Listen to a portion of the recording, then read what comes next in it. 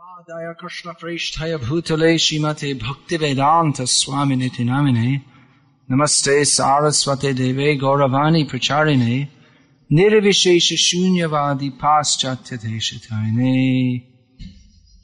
Srila Bhaktisiddhanta Sarasvati Thakura Goswami Maharaj Ki Jai. I've been compiling a book about the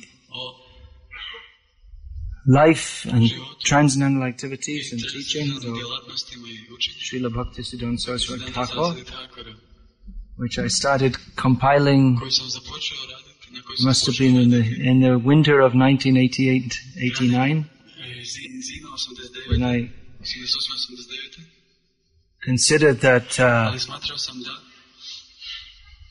the few remaining disciples of Bhaktisiddhanta Sarasvati Thakura who are still present would shortly be passing away, which almost all of them have done now, and that it would be a good idea to find them out where they're always saying and interview them about their personal memories of Srila Bhaktisiddhanta Sarasvati Thakura. Otherwise, their memories would be going with them. So I did that. I met the few of his disciples who were still present in the world at that time. Most of them didn't have much to say, actually, because most of those who were still alive at that time had been very young when they were initiated. Or even if they weren't so young, they weren't very senior in the mutt, so they didn't have many memories.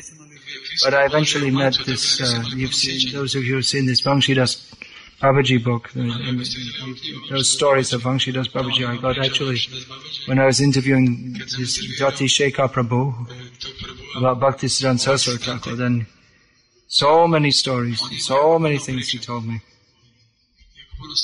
I got information from other sources also, but much from him. I visited his home several times over several years, and he wrote down.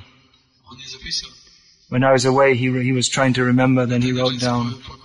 And then when I came, he had told me so many stories. And it was in the course of collecting materials for that Bhaktisiddhanta book that I came across this Vangshidas Babaji, because in the course of speaking about Bhaktisiddhanta Sarasvati Thakura, he spoke about Vangshidas Babaji, who I remember I'd seen his name in our Vaishnava calendar, but that's the only thing I knew. So I said, "Do you know anything about him?" He said, "Yes." "Can you tell me?" "Yes." And then for several days he told me about Vangshidas Babaji. And he gave me a book he'd written in Oriya.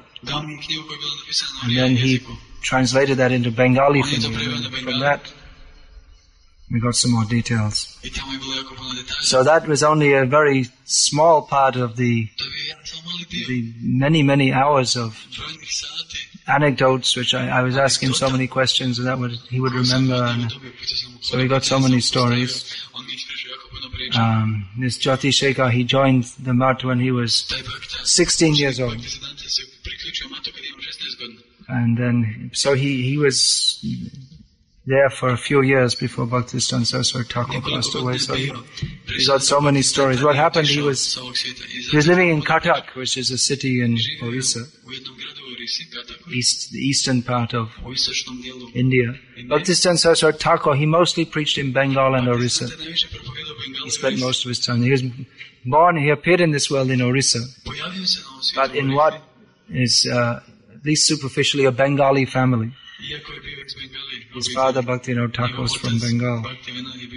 So you'll find, just like Jyoti Shekhar Prabhu, his family had been settled for several generations in Orissa, but still at home they spoke Bengali.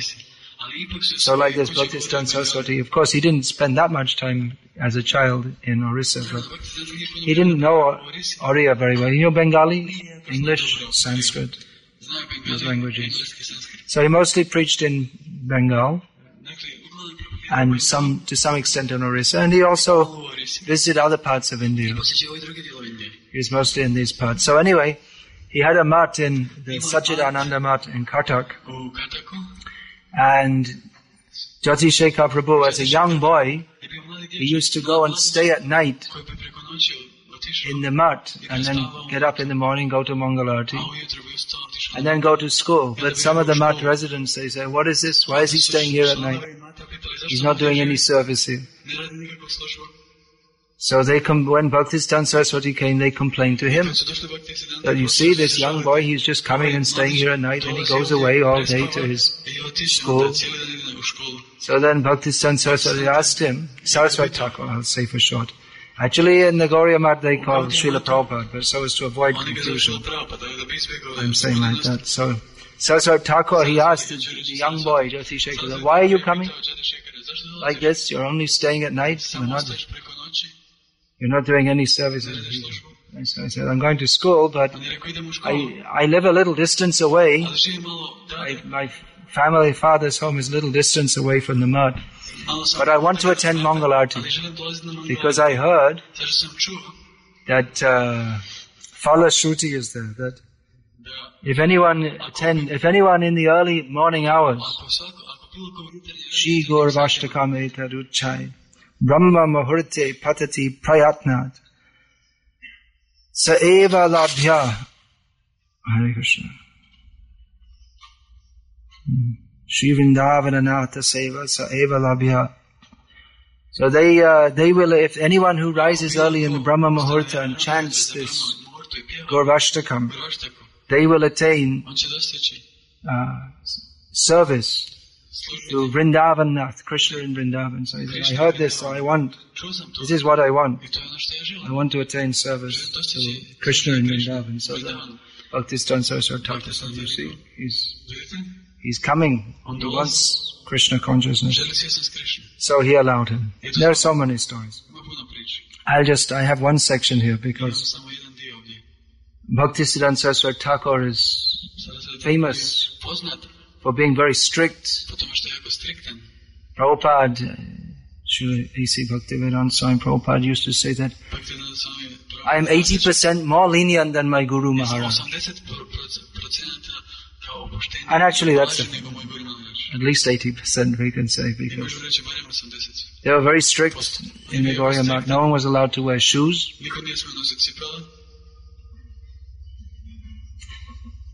Of course, there was no question of women living in the ashram. There were so many things. So he was very strict. Of course, he didn't all the time chastise, but his very personality was very grave and serious. So there was no scope in his presence for fooling around. His whole time was simply spent in hearing and chanting about Krishna and preaching. He used to spend a lot of time writing, actually. You see, he wrote so many articles. He did the whole commentary on Chaitanya Charitamrita, Chaitanya Bhagavat, and Srimad Bhagavatam, and published many, many books. He edited many books of Bhaktivinoda Thakur and published them.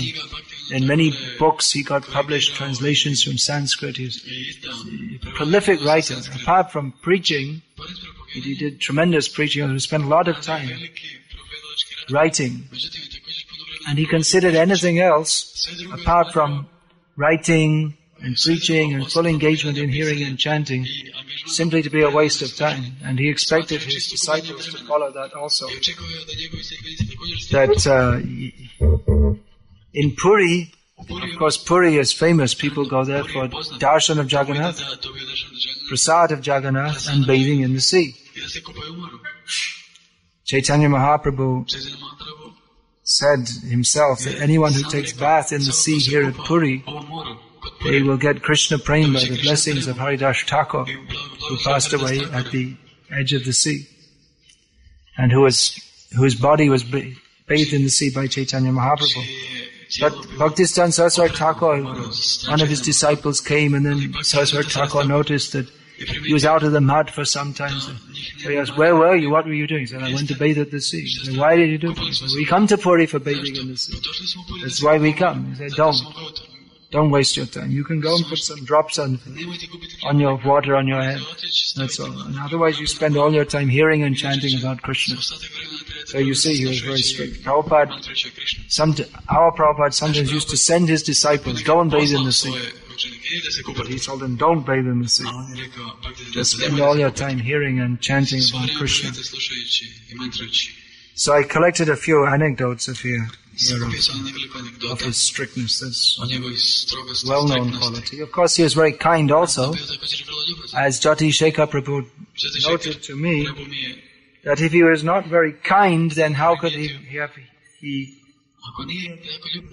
gathered around him so many disciples? Well, most of his disciples were Bengalis.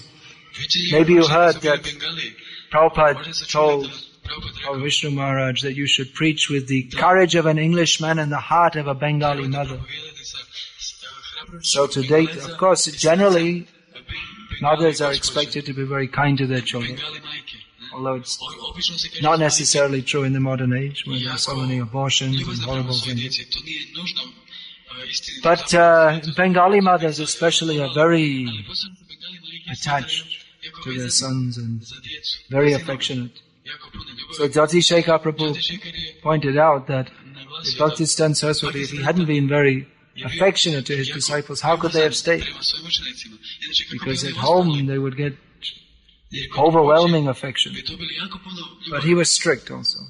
So both things. He would sometimes chastise his disciples very strongly, even for a small discrepancy, minor discrepancy. But his disciples, they used to like it. They used to consider it very nice. They would say that two things are very sweet. Two things are very nice. Prabhupada dal, that means his dal remnants, his prasadam remnants. And Prabhupada gal. Gal means chastisement. Gali, you know that word? To give some, it actually means calling bad names. So, our Prabhupada, I'll say that so there's no confusion. He used to say that our Guru Maharaj used to call us all bad names, stupid, fool, damn rascal, nonsense. But we used to like it. He considered it a sign of his affection. Prabhupada himself told that once he was in a meeting with, that means Saraswati Thakur was sitting and speaking, and in the meeting, one old man who was sitting next to Prabhupada, who was at that time Abhaida, called his attention and he went to listen, and immediately Saraswati Thakur chastised. Why are you speaking while I'm speaking? He said to the old man, do you think you have purchased me with your 100 rupees month donation? You can do whatever you like. And Abhaida said, maybe you should come and speak instead of me. Chastise. He didn't always chastise, often just by his presence. The devotees, they would become chastened. Just by, you can imagine that he may be. Actually, there was a lot of tension in the Gauriya Math towards the last days. In the beginning, they were very enthusiastic and doing a lot of preaching and taking a lot of austerities, but gradually buildings came, positions came, and there was some arguing among the different followers, and there were basically two factions. One faction who were under, anyway, I won't say the names, you can get them in the book. There were two factions who they didn't like each other at all. But in the presence of Saraswati Thakur, they felt among themselves they had some bad feelings, but in his presence they wouldn't argue and fight.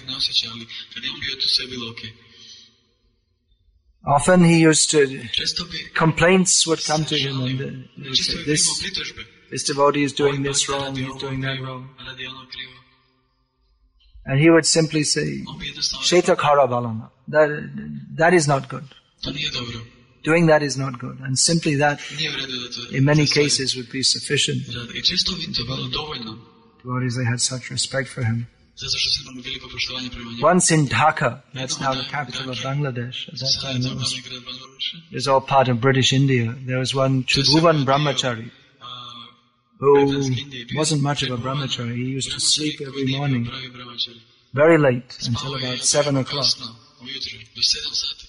So, when Saraswati Thakura came to Dhaka, he visited there several times. Most of his leading disciples came from East Bengal. Even most of his disciples overall came from East Bengal, rather than West Bengal. So, some of the householder devotees complain. They say, you see, we're supporting, giving donations, and this brahmachari is simply sleeping all morning, missing all the morning sadhana. But Saraswati Thakura didn't say anything. But Tribhuvan Brahmachari changed anyway, because he was expecting it. Now I'm going to get chastised. But just Saraswati Thakura said to the household, well, he may do that, but you don't do that. And Tribhuvan Brahmachari changed his habit. If someone used to complain, often complaints would come to him about this devotee did this, that devotee did that. So often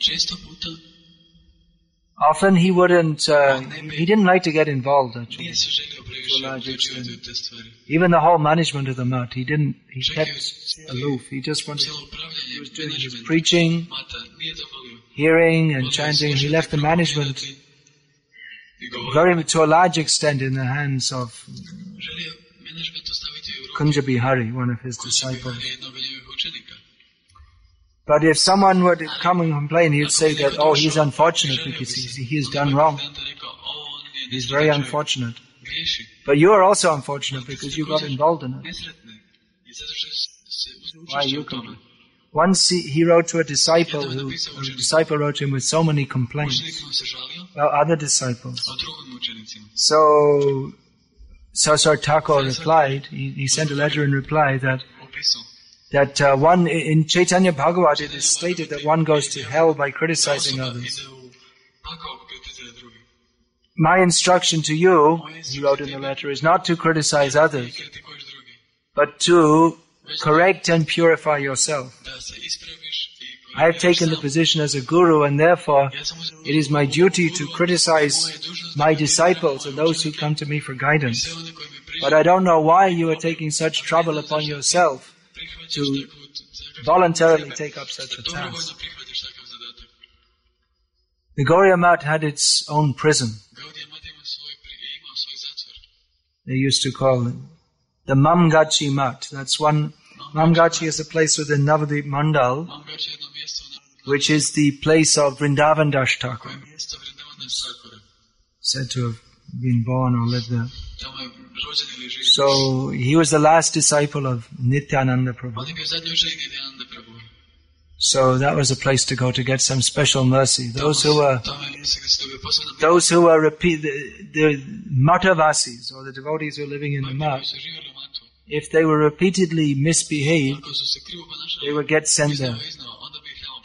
And there it was just a rural area, so they had a big garden and they would work in the garden. They'd be sent there to do some hard physical labor. So it became known as the prison, the jail. Actually the word jail was given. I don't know what's written here, prison. Jail. So they'd have to work taking care of the cows and the gardens. Once someone came to Saraswati Thakura, one respectable gentleman, and he said, there are so many insincere devotees in your mission. Why do you allow them? The Saraswati Thakura said, well, they may be insincere, but this is the only place where they have any hope of purification. You want to send them out, then what chance do they have? If they're here, at least they have some chance. Then he wrote one article that was published in the Gaudiya called Gaudiya Hospital. He compared his mat, that means his just like we say temple. He compared that to the hospital. This is the hospital. He said, if you come to the hospital and you complain, everybody is here is sick. Well, of course they're sick. It's a hospital. What do you expect? But at least they're here, and they have the chance to become purified. At least they're taking the course for purification.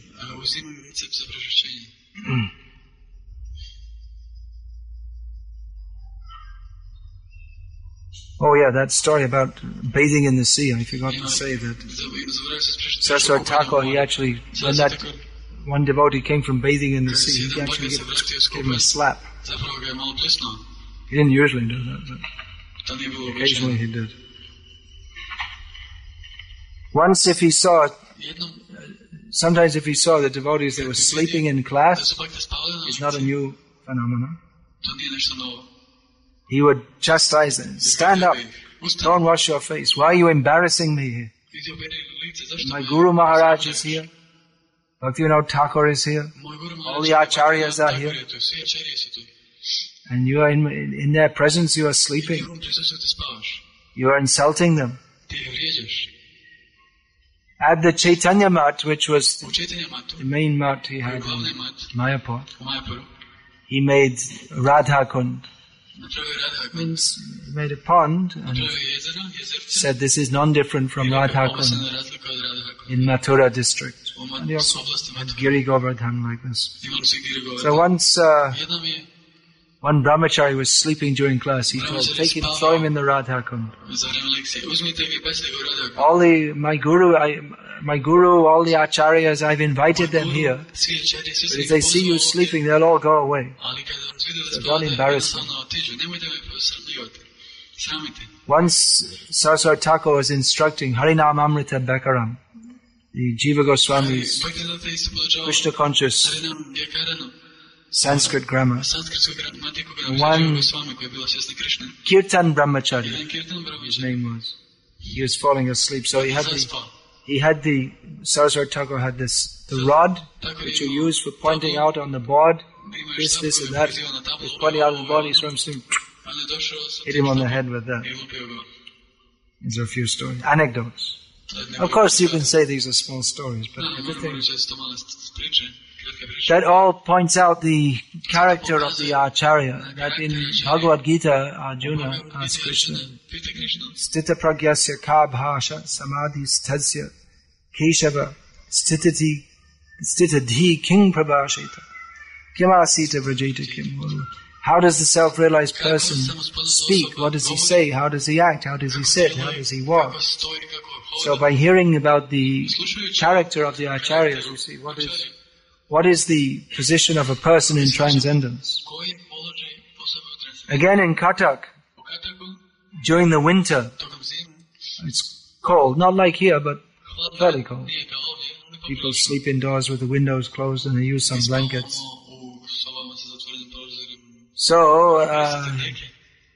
one problem is that they had the garden and the tendency is for people to steal. They'll come and steal the fruit and the flowers and so many things. So one Jagannath Brahmachari, he used to stay outside in the winter. There was just, in the garden, there was a small thatched, not exactly a cottage, but open on one side, so he could, if anyone came, he could hear, he would see them, and cover with a thatch. So you can imagine in winter it's quite cold. So he used to sleep out there in the winter without blankets, which is not so easy to do. It's quite an austerity. But he was quite proud of that. He would say, you see, I'm such a brahmachari, I can sleep outside in the winter without blankets. So Saraswati Thakura, he heard this, he said, now you go inside. At night you stay inside and wear warm clothes. He ordered him. You're boasting that you're so great. Someone else will go and do it. It doesn't have to be you. Someone else can sleep outside. But Jagannath Brahmachari said, no one else can do it. I'm the only one who can do it. So Bhaktisiddhanta Sarasvati Thakura said that,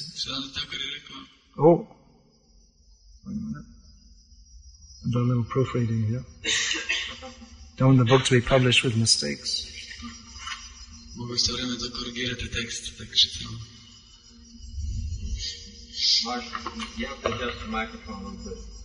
Is it? Hare Krishna. Is that better? Yeah. So he said that you're saying that they want to stay inside the house and that you're better, but that is, they may be attached to staying in the warm and you may be attached to staying outside. They have their disease, you have your disease. You're both attached. But they're not boasting that I'm staying inside. You are boasting I'm staying outside. And then after that, he went and stayed inside and someone else stayed outside. He was thinking, I'm so good, no one else can do it. Once at the Bagh Bazaar temple, that's a very big, opulent temple in Calcutta. Then the rule is, you see, they have the deities, and in front of that there's an area where you can come up the steps. The deities are in a higher area. You have to come up the steps to take darshan. And then in front of that, there's a little space, and then there's a covered pavilion like this. So the kirtan and everything will go on in that covered pavilion, which is called Nat Mandir. That means a place for dancing. So there's just a small place where people want to go close to take darshan of the deities. So Saraswati Thakura, once he was there, he was offering obeisances in front of the deities, when one man from outside, he came and he just stood where Bhaktisiddhanta Sarasvati Thakura was offering obeisances. He was just standing next to them. So that means he was standing with his feet close to Sarasvati Thakura's head. So immediately Sarasvati Thakura's disciples came and pulled him out and made a big fuss. What are you doing? You're putting your feet, you're standing right next to our Guru's head. How can you do that? So they chastised him, but then Sarasvati Thakura chastised them. Why are you chastising him? That he's not living in the ashram, he doesn't know all the rules. Why are you discouraging him? Why are you shouting at him? Any one of you could have gone and personally and politely told him that you please come and stand to the side. And you are insulting him. So he chastised his disciples for chastising the man for making an offense to him. Now once Jyoti Shekhar Prabhu, he was a young boy at this time.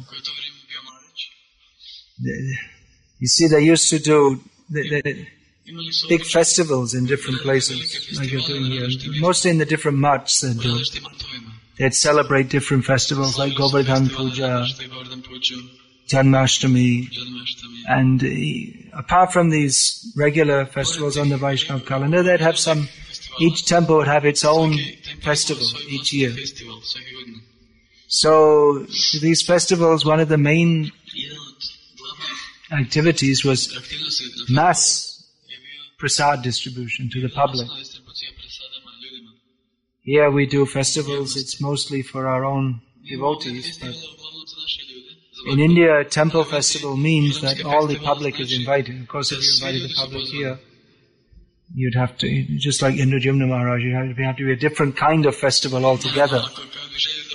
So this is more an internal festival, but in India, a temple festival means that you always have to invite the public and give them plenty of, everyone should be fed as much as possible. So they had, for these festivals, they had cooking paraphernalia, but they would transport it from one place to another. Huge pots, big spoons. So instead of having all this in one center and then only maybe use it once or twice a year, they'd take it from place to place by train. So Jyoti Shekhar, he was in charge. He was a young boy, but he was put in charge of transporting some of that cooking paraphernalia. So he had so much in the train, but the train stops for maybe 5 minutes, and he thought, well, I'll get it out all myself. He could have hired coolie or a... What do you call that in English? English, a coolie. He could have hired a helper. Porter. Porter is the word, yeah. He could have hired a porter to help him, but he thought, I'll take it out myself, save money. So while he was taking it out all himself, the train went, with half of it still inside.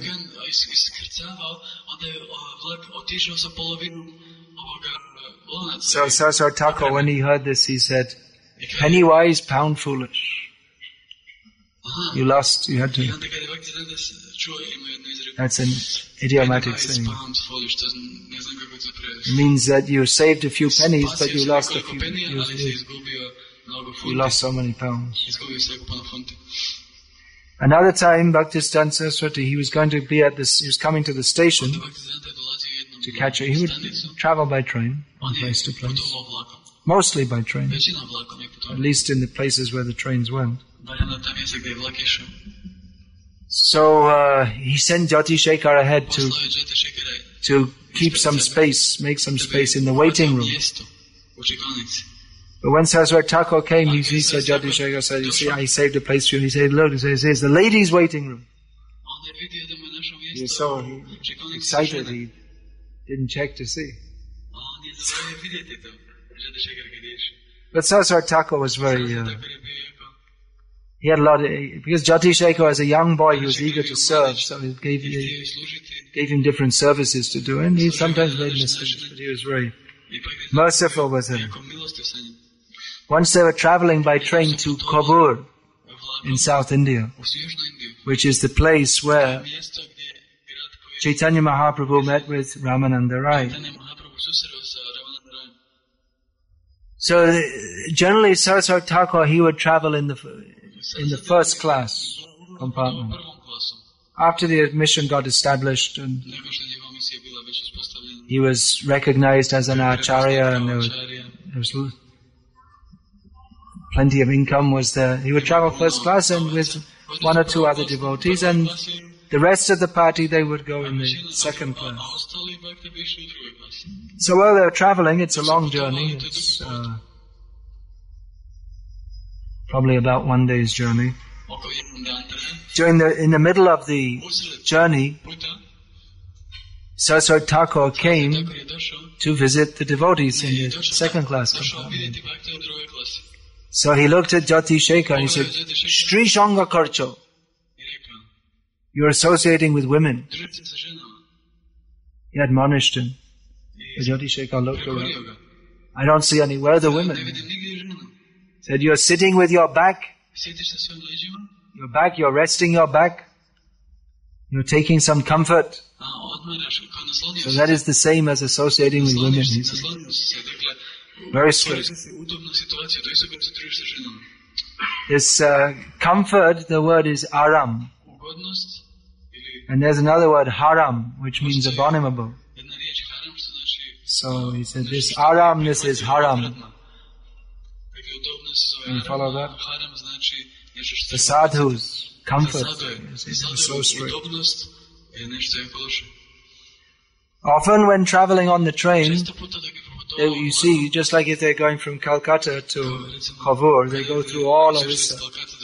And Saraswati Thakura would have disciples in different cities where the train would stop. So in many stations they would arrange, the train would just stop for 10 minutes, and in the meantime they'd have a whole big kirtan, and devotees would come and they'd give garlands. So like this, they would be going along, and in each station there'd be some devotees welcoming them. He'd come out and he'd give them blessings, and he'd come back again. Sometimes he used to even give initiation on the train. Some people would ask, they would write some letter and say that, I want to be your disciple, and he'd give the address. So he said, well, you meet me at this station, this is the station, I'll be going through there, you come up on the train, and then between this station and the next station, bring the beads and I'll chant and then you go. So like that. Time management. Where did you get initiated? Somewhere between Kathak and Puri.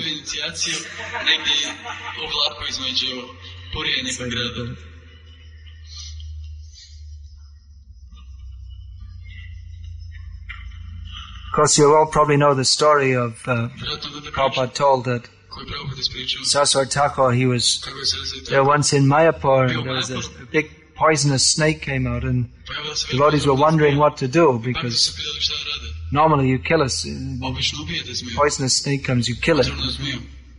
That's generally what's done in Bengal. In other parts of India maybe not, but in Bengal that's the general thing.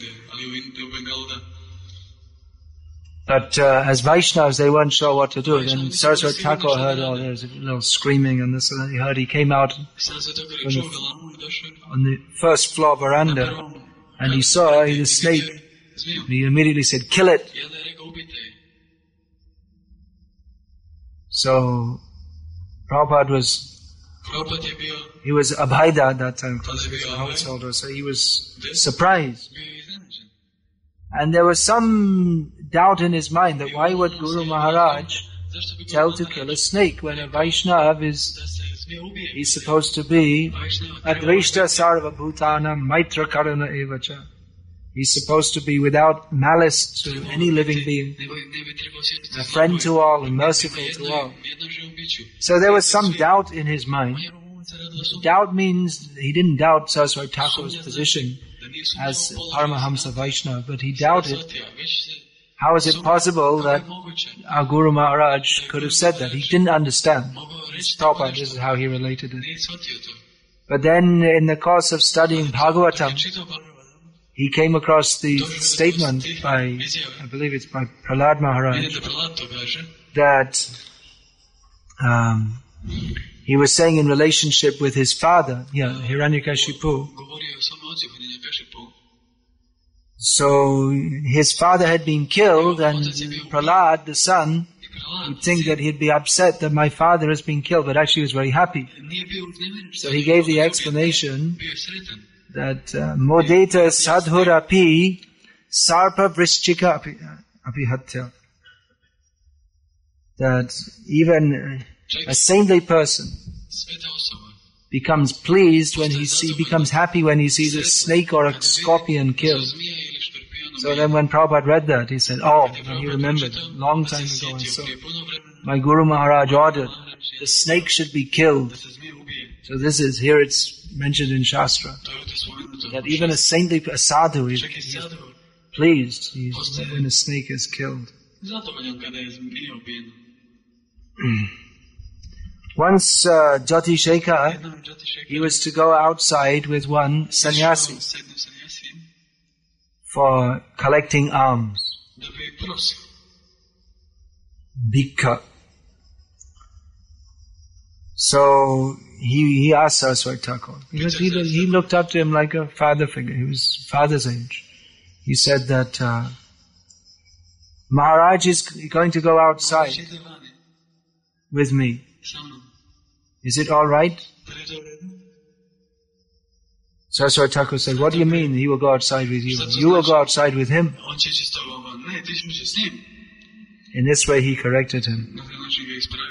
One of Saraswati Thakura's disciples from Orissa was called Krishna Babu. Now, he had some anti-Bengali feeling. Just like in Croatia they have anti-Serbian feeling. Some people have it more than others. And even some of the devotees may have it. Is it? We're supposed to be transcendental to these things, but still it goes on. Just like in India, I would say most of our devotees have to some extent some anti-Muslim feeling. So he had this, Krishna Babu had this anti-Bengali feeling. So Saraswati Thakura said to him that if you go in the jungle in Orissa, do you think the tigers in the jungle will say, oh, he's an Oriya. We're also Oriyas. We will not eat him. They'll also eat you. Do you think the tiger will embrace you? This is how he addressed his anti-Bengali feeling. Once at a festival at the Bagh Bazaar, Gauriya Math, one householder devotee came with his family. So until recently, and especially in those days, come with his family means at least 10 or 12 members. So one brahmachari said to him, you see, when we came for collection, you gave so little, and now at the time of prasadam, you're going to take so much. What is this? And Saraswati Thakur said, don't count how many people he's brought. Don't think how much he's given. Don't worry about that. Let everyone come and take prasad. Saraswati Thakur, he understood this household devotee. He didn't have much money. But he thought, he explained that many people may give donations, but they may not come. Because they're rich, as a matter of a pious activity, they give some donations. But they're not so interested. They'll come and join the festival and take prasad. So Saraswati Thakur said, the person who comes and honors prasad, even if they don't give a donation, they are more fortunate than those who give a donation and don't come to honor prasad. So I'm not saying you should take advantage here, but this is what Bhaktisiddhanta Sarasvati Thakura said. However, Saraswati Thakur didn't like that those living outside the mat would come to take prasad just to fill their bellies for free. He was very particular. Anyone who came to the mat, they should be given some prasadam. Everyone who comes, they shouldn't leave without taking some prasad. But he didn't like that householder devotees should come and without doing any service or without giving any donation, they'll regularly come and take prasad. He used to say that you should not eat prasad. Prasad should eat you. That means you see, eat and enjoy, that's the same word in Bengali or Sanskrit. So it's like a play on words. So you should not, you should make a note of that too. That prasad, Krishna prasad, you should not eat that, but Krishna, He will enjoy. You are not the enjoyer, you are the enjoyed. Again, the same thing when there was one wealthy man. He was again and again asking for rasgullas. Give me more, give me more, give me more. So Saraswati Thakur said to him, are you eating prasad or is the prasad eating you? Prasad is the bhukta. You are the enjoyer. You are the bhogya. That which is to be enjoyed. There was one Gauriya Math sannyasi who was always preaching to others. You have to chant attentively. When you do japa, you have to chant attentively. So Saraswati Thakur once commented that he himself doesn't hear properly when chanting, but he's preaching to others. In other words, that he's preaching for his own, himself is not on that level, but he's preaching for his own purification. At one time, Saraswati Thakur noted that the sannyasis, he made over 20 sannyasis. The exact number is difficult to ascertain. There are different lists. But at one time at the Gaur Purnima festival in 1929, he called together the sannyasis and chastised them that you're spending so much money on your personal expenses. He said that anything you collect, that should be deposited with the mat. And then anything you need, that will be given to you, not that you take directly. He said, otherwise, if you take that, I've done so much collection, therefore I deserve so much myself personally. He said, the day will come when the pujaris will open the collection box and use it to buy coconut oil for their wives' hair. Because in Bengal they usually put oil in their hair and scented oil, and then it's supposed to look nice and smell nice. So he said the time will come, if you start doing this, sannyasis that you take money for your own personal enjoyment, the time will come when the pujaris will take money out and use it for oil for their wives' hair.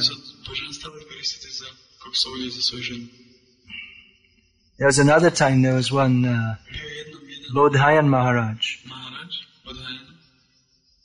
who he was very good in collection, but Saraswati Thakura didn't like his collection techniques very much. There's one community in India, the Marwari community, who are famous as merchants, and in many parts of India they dominate the whole business community. So in Cuttack at that time, still now, most of the shops in the center of the city were owned by Marwaris. So they become very wealthy, but one of the reasons they become wealthy is that they're not only expert in business, but they're also expert in avoiding paying taxes. So one time Bodhayan Maharaj, he went to the income tax officer of Cuttack and proposed to him that you come with me and we'll visit the Marwaris and we'll make some collection for our mat. In other words, that if he was present, then the Marwaris would feel threatened into giving more donations. So the income tax officer refused. He said, well, that's not very proper. So Bodhayan Maharaj said, well, you see, I come all the way from the mat. So at least, why don't you let me use your car to go back to the mat?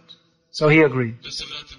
So Bodhayan Maharaj, he went back to the mat in the income tax officer's car, where the sign was there, income tax inspector. So on the way to the mat, he took a bit of a diversion through the bazaar and stopped and went to all the Marwari shops with the income tax officer's car. So they felt that this man's in with it was like a threat. So he told them so many things that, you see, we have 300 brahmacharis and you have to give so many dhotis and so many. So he came with a huge collection of so many items and money and so many things. And he stood outside the gate of the mat and he called out, Jayam Vishnupad Paramahamsa Parivrajaka Ashtotar Sri Srimad Srila Bhaktisiddhanta Sarasvati Goswami Maharaj Prabhupada Ki Jai. He said it very loudly 3 times. Saraswati Thakura was staying there at the time. So he asked, what's going on? He was Bodhayan Maharaj. He knew him. He said, what's going on? He said, he showed, Bodhayan Maharaj said, he showed so many things that he had collected. But actually Saraswati Thakura, he wasn't pleased. He said, this is not sattvic. And he showed one other Puri Maharaj who had gone out on the same day. Just by going door to door, showing his uttariyam. This is the uttariyam. He'd collected some rice, some dal, some lemon, some potatoes, a few coins like this. He said, this bhikha, this collection, this is sattvic.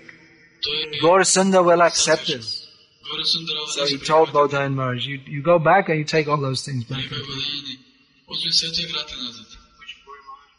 I don't know. There were several Puri Maharajas. Not either of the Puri Maharajas were common, because not both of them took sannyas after long. There was Bhakti Swarup Puri Maharaj and Bhakti Sri Rup Puri Maharaj. But I asked Dhoti Shekhar and he himself couldn't remember. He just remembered it was Puri Maharaj. I think it must have been Sri Rup, because he was always said he was a very humble soul like that. And it's a little confusing because one of them took sannyas And then he went back to his wife. Prabhupada mentions it. And then he came again, and Saraswati Thakur gave him sannyas again, with another name. There are many things, because there are many points. I've been researching this for a long time, but there are many things which you have to find out. All these old Gauriya magazines and search for them and read them, and they're all in Bengali. There are many little details like this. And it's a lifetime project to go through it. We get so many details. There was one Sri Bhushan Brahmachari who was very clean. He used to take bath at least 5 times a day. He was always washing his legs. If he'd walk anywhere a little bit dirty, he'd make sure he washed his legs and everything. Whenever he went outside the mat, he'd make sure to wash his feet, his lower legs. He was very particular about keeping very clean. So Bhaktisiddhanta Sarasvati Thakura told him that bathing is not our dharma. Chanting the holy name is our dharma. Don't waste your life in constantly taking bath. Keep life simple and make time for chanting the holy name. Don't spend so much time for bodily maintenance. Bathing the body is required, but not excessively. And he sent him to be a pujari. If you like to be clean, that's good. Be a pujari. It's suitable for you. Once when Saraswati Thakur came to the mat in Madras, South India, he found it all dirty and disorganized and all the devotees fighting among themselves. He sent everyone home. Go home. Go home to your mothers. He brought new devotees. He said, you're not fit. You're unfit for brahmachari lives. You go home and live life as an honest household. He completely restocked the mat with different men. Once one of his disciples, Gunamani, he asked Saraswati Thakur that you please speak some Harikatha. So Saraswati Thakur replied, Gunamani, ami gai tumi shun. I'll speak, but are you going to listen? In other words, Gunamani, the way he was asking, it was like demanding, now you speak. He didn't appreciate that. Once there was a yatra group. Yatra means they do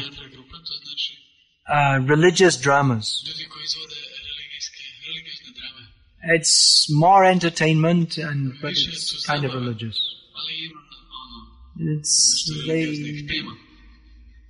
It's one kind of profession to perform yatra. So one group came to Malaysia in Orissa, where Saraswati Thakur was staying at the time, and asked him to attend their performance. They're going to make a play about Nimai Sannyas, how Chaitanya Mahaprabhu took sannyas. But Saraswati Thakur told them, said, we don't want Yatra Chaitanya. We want real Chaitanya. He directly told them. In Kathak, there was a pond in the temple which they used for washing the deity's paraphernalia, washing the pots after cooking.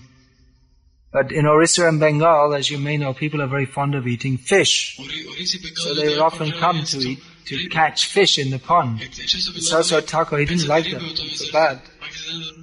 One man was regularly coming to catch fish. Saraswati Thakur told him, don't take fish from this pond. This pond is none different from the Yamuna. The man didn't care. He kept on coming. Then one time while he was fishing, he was bitten by a snake and died. Another time, one advocate came to see Saraswati Thakur, came to visit him, and while he was in the middle of speaking, he lit up one cigarette. And Saraswati Thakur asked him not to, but anyway he went on smoking. And Saraswati Thakura requested him 3 times, you please don't smoke, but he went on. Then after some days he got cholera and died. So be careful. Once that means that Krishna doesn't tolerate offenses to his devotees, especially very powerful devotees. We have to be very careful.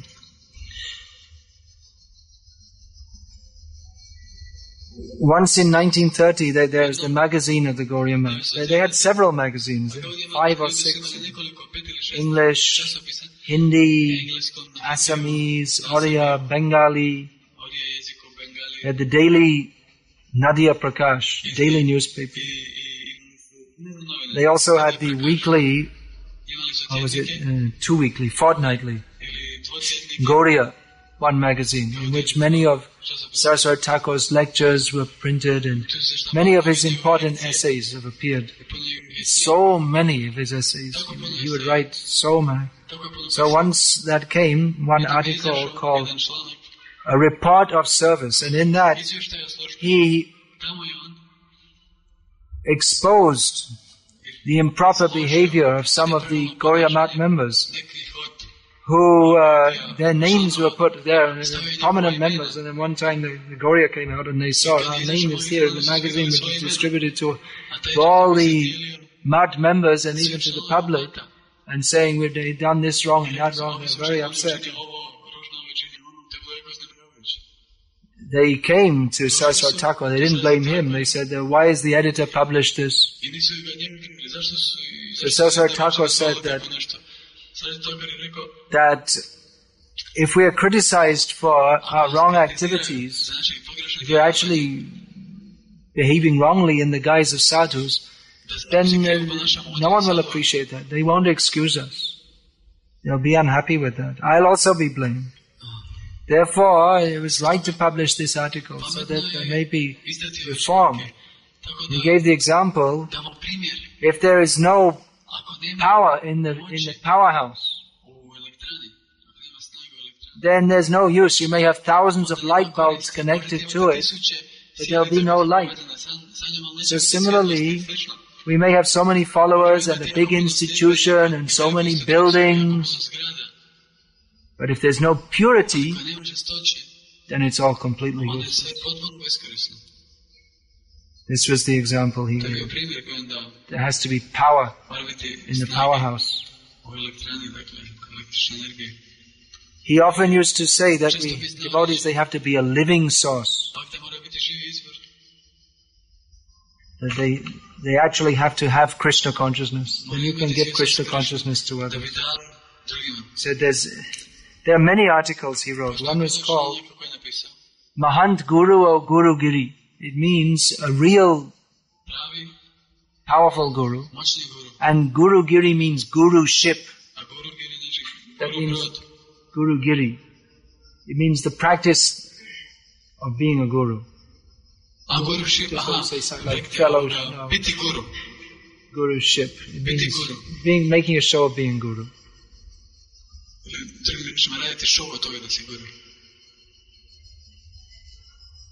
So like this, he was very exacting about what Krishna consciousness means. He fought his whole life. He was fighting with the wrong sampradaya, the bogus cheaters in the name of Vaishnavism. But within his institution also, he didn't want his own followers to be like that. He was fighting with the sahajiyas on the outside, and he said that if our own men, if they become sahajiyas, they're more dangerous. Because we're supposed to be representing the right thing, and if our own men, they become cheap and cheaters, then that is more dangerous. He wrote so many things pointing out the defects in Vaishnav society at that time. This Prakrita Rash Shatadushami, he wrote again and again explaining what is incorrect. If you try to If a guru tries to instruct an unqualified disciple in the science of rasa, that is incorrect. Or if a disciple who's not qualified for that tries to understand or hear the science of rasa, that is also incorrect. So many points he made it. On and on and on. He was known as the Lion Guru, one of the leaders of the Indian independence movement, called him the Singha Guru, just like a lion. This Indian independence movement, he also, that was very powerful and strong, you can imagine, just like recently there was this war between Croatia and Serbia. Croatia and Serbia, and then there are Muslims in Bosnia. It's a little complex, but you can just imagine at that time, you must remember that, right? It's only a few years ago.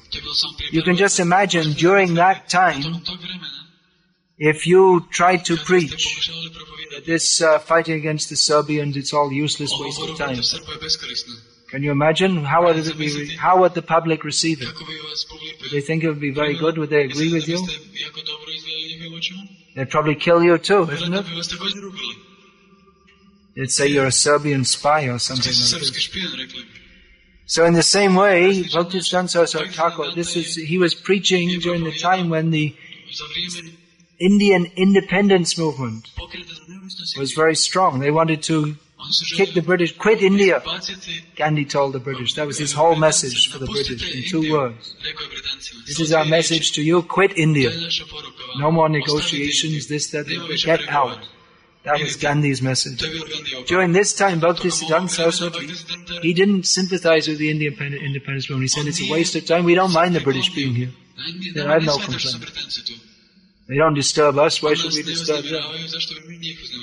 So this very naturally very much angered the leaders of the Indian independence movement. They didn't like him at all. But this Chittaranjan Das, he appreciated. And there was another one, Madan Mohan Malavia, who was a prominent leader of the Indian independence movement, who also had great appreciation for Bhaktisiddhanta Sarasvati Thakura. He used to sometimes visit him in Calcutta. And after meeting him one time, he said that we need 1,000 sannyasis and brahmacharis like Bhaktisiddhanta Saraswati to preach the real principle of independence throughout India. Which Saraswati Thakura was saying, he said that political adjustments, it doesn't make any difference. Our real business is to get free, not from the oppression of the British, but from the oppression of the senses, from the oppression of birth, death, old age and disease. And practically we see that after India's so-called independence, instead of the British exploiting the Indians, there were other Indians exploiting the Indians. It just changed from white faces to brown faces. So Madan Mohan Malavia, one time he came to Calcutta. He was an intellectual. He founded the Benares Hindu University. So he asked Saraswati Thakura, he said, I have some questions for you. So Saraswati Thakura told him, you go and ask the pujaris. He said, no, I don't think your disciples can answer this. You yourself, I have some very complex questions on Vedanta I want to ask you. And if you at all have any idea about Vedanta philosophy, you can understand they can be very complex questions based on Sanskrit grammatical usages and so many different things. So Saraswati Thakura said, no, anyway you go and ask the pujari. Generally, the pujari means that there may not be the more educated devotees, they'll be in the editorial department or preaching. I went to see the pujari. So Madan Mohan Malavia, he was a big man, but he was submissive enough to that he followed his direction. So he went to see the pujaris and said, I have some questions for you. At that time the pujaris, they were cleaning the brass paraphernalia. They said, we're cleaning the brass now. You kindly help us, and then afterwards So he helped. Big man, famous man, he was helping cleaning the brass. Finished cleaning the brass, and without asking any questions, he went back to Bhaktisiddhanta Sarasvati, who then asked him that, well, did you get the answer to your questions? He said, yes. He said, while I was cleaning the brass, all the answers came in my mind. Saraswati Thakura said, yes, this is the process. Sevon mukhe hi jivado swayameva spurati yada. Simply by intellectualism, you cannot understand the absolute truth. But by service attitude, he reveals himself to you. There are many, many stories. Once there was one older woman who was rather cantankerous. That's the word I was told. Do you know what that means? It means argumentative and irritable, not very pleasant. Always used to fight with everybody like this. So then she passed away. And then after she passed away, everyone was saying how they were remembering how she used to fight with everybody. Saraswati Thakura heard them and said that, yes, but do you remember how she used to cook for everyone? She used to do so much service. You didn't complain of that. So in this way he corrected them to see the good points. Another time one man came to join the mud and they gave him service cleaning the pots. So he used to scrub very hard, work very hard and get them very clean. The devotees said to Saraswati Thakura, you see this man, he's scrubbing the pots so nicely, he's doing such nice service. Saraswati Thakura said, we shall see. We shall see. He didn't seem to be very impressed. So after a few days, that man's wife came and took him back home. So then he was serving so nicely, and then when his wife came, he immediately left. Why is that? Saraswati Thakura said that, see, he'd argued with his wife. And he came to the mat as a show to her. He was very angry. That's why he was scrubbing the pot so hard. And he was just waiting for his wife to come and say, please come back. He was just waiting for them. Then he left. That was his threat. If you don't submit to me, I'm going to become a sadhu. So he had no interest in bhakti. It was just between him and his wife. Still he did service. Okay, I only have 13 minutes. Supposed to finish at 12. So, Hare Krishna. Are there any questions? We hear about so many stories about Bhaktisiddhanta Sarasvati Thakura. How strict he was. And that's Croatian? You're speaking Croatian also? And Prabhupada said... Do you want to start asking the question again?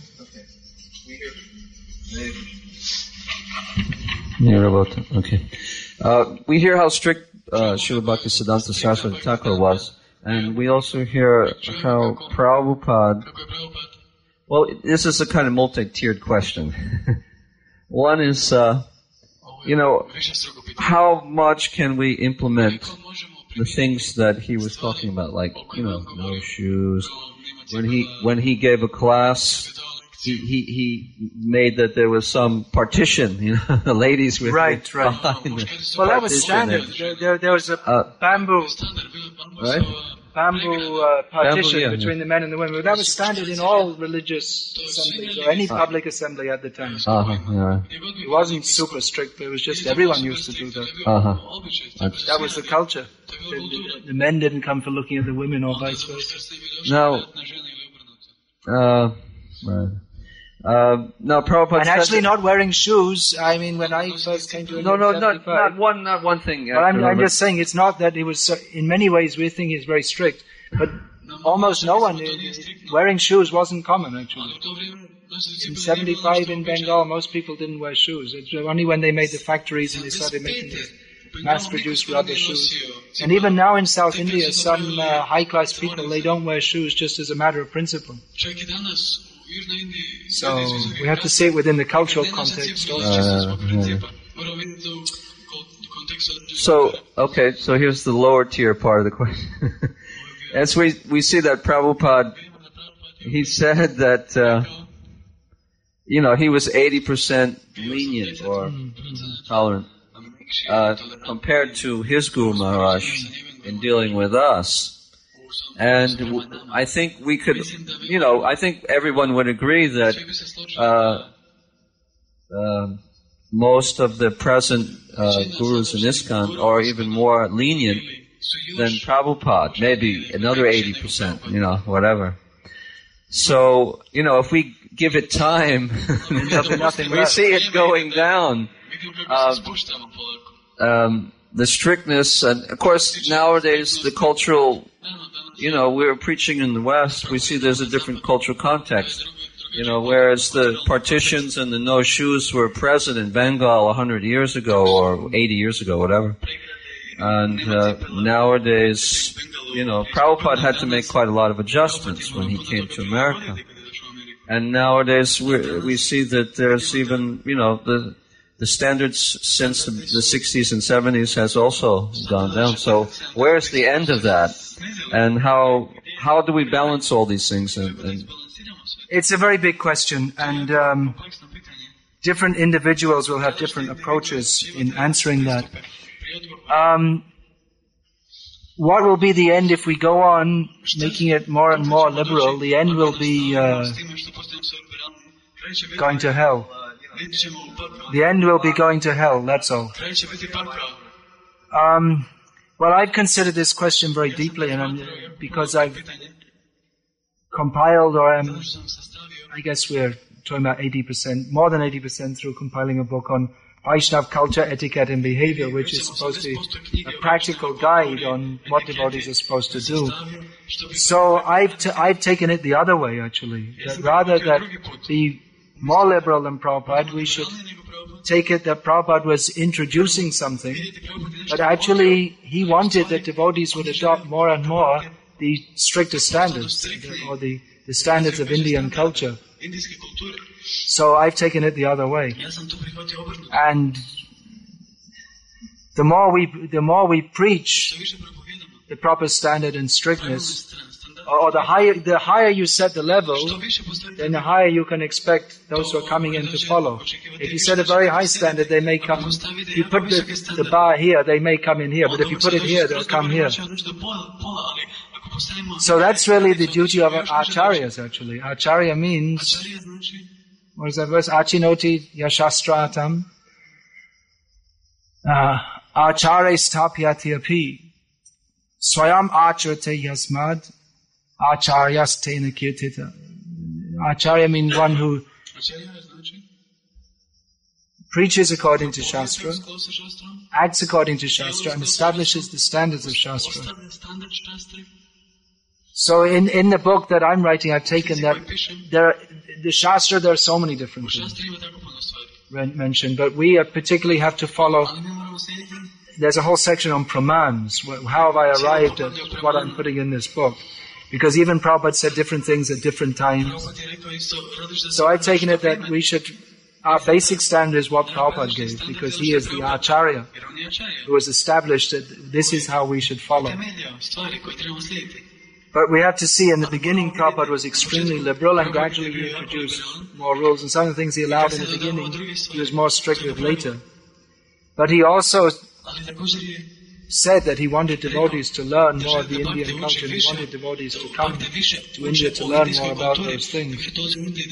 So the approach that I've given is that I've given many of the different rules, said that maybe in the West we can't follow all these immediately, but some can start to follow it, and at least those who are supposed to be Brahmins, they should start to follow it. Definitely the rules of cleanliness and contamination, which devotees in the West, they have very little knowledge of, the pujaris at least should start to follow them.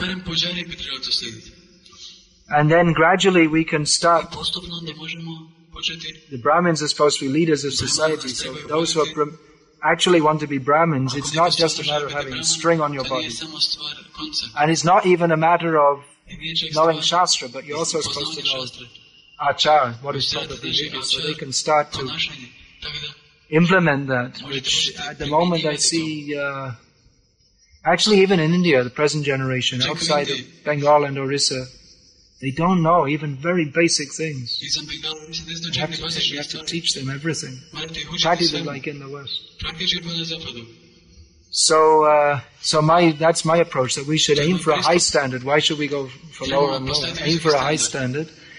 And then even we're talking about making an expanded Vaishnava society. So in that, the Brahmins we will expect will follow more strictly, and others less strictly. But what I've seen, even in Bengal, those who are called Namashudras, which means those who are by caste, by birth, lower than Shudras, they follow many things which we in the West don't even know. Points of cleanliness and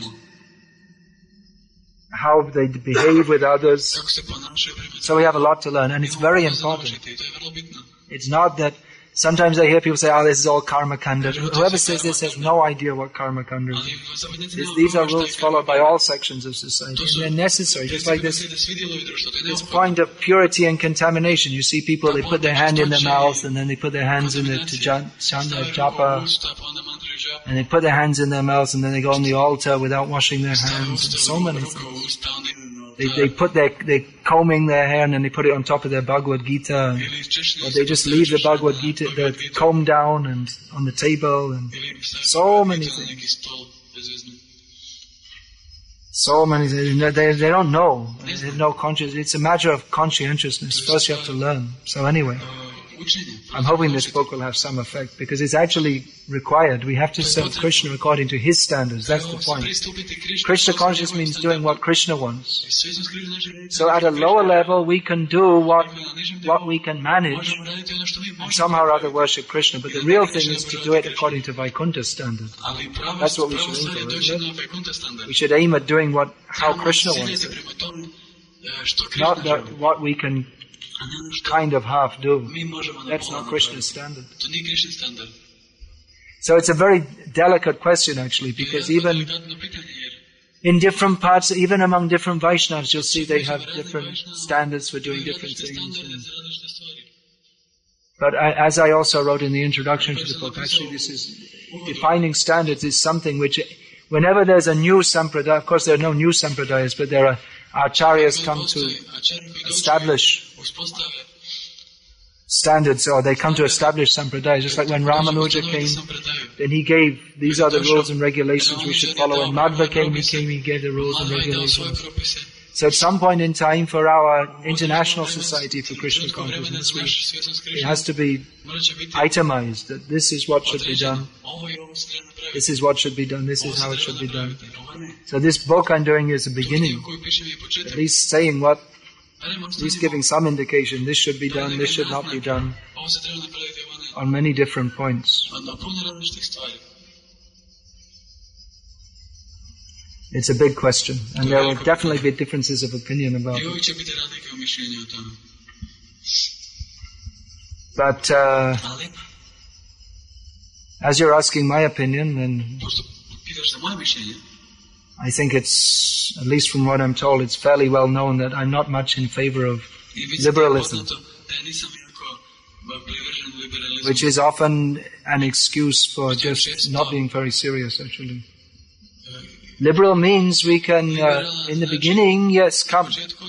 But after some time, if you want Krishna, then you have to learn to know what Krishna wants us to do and do that.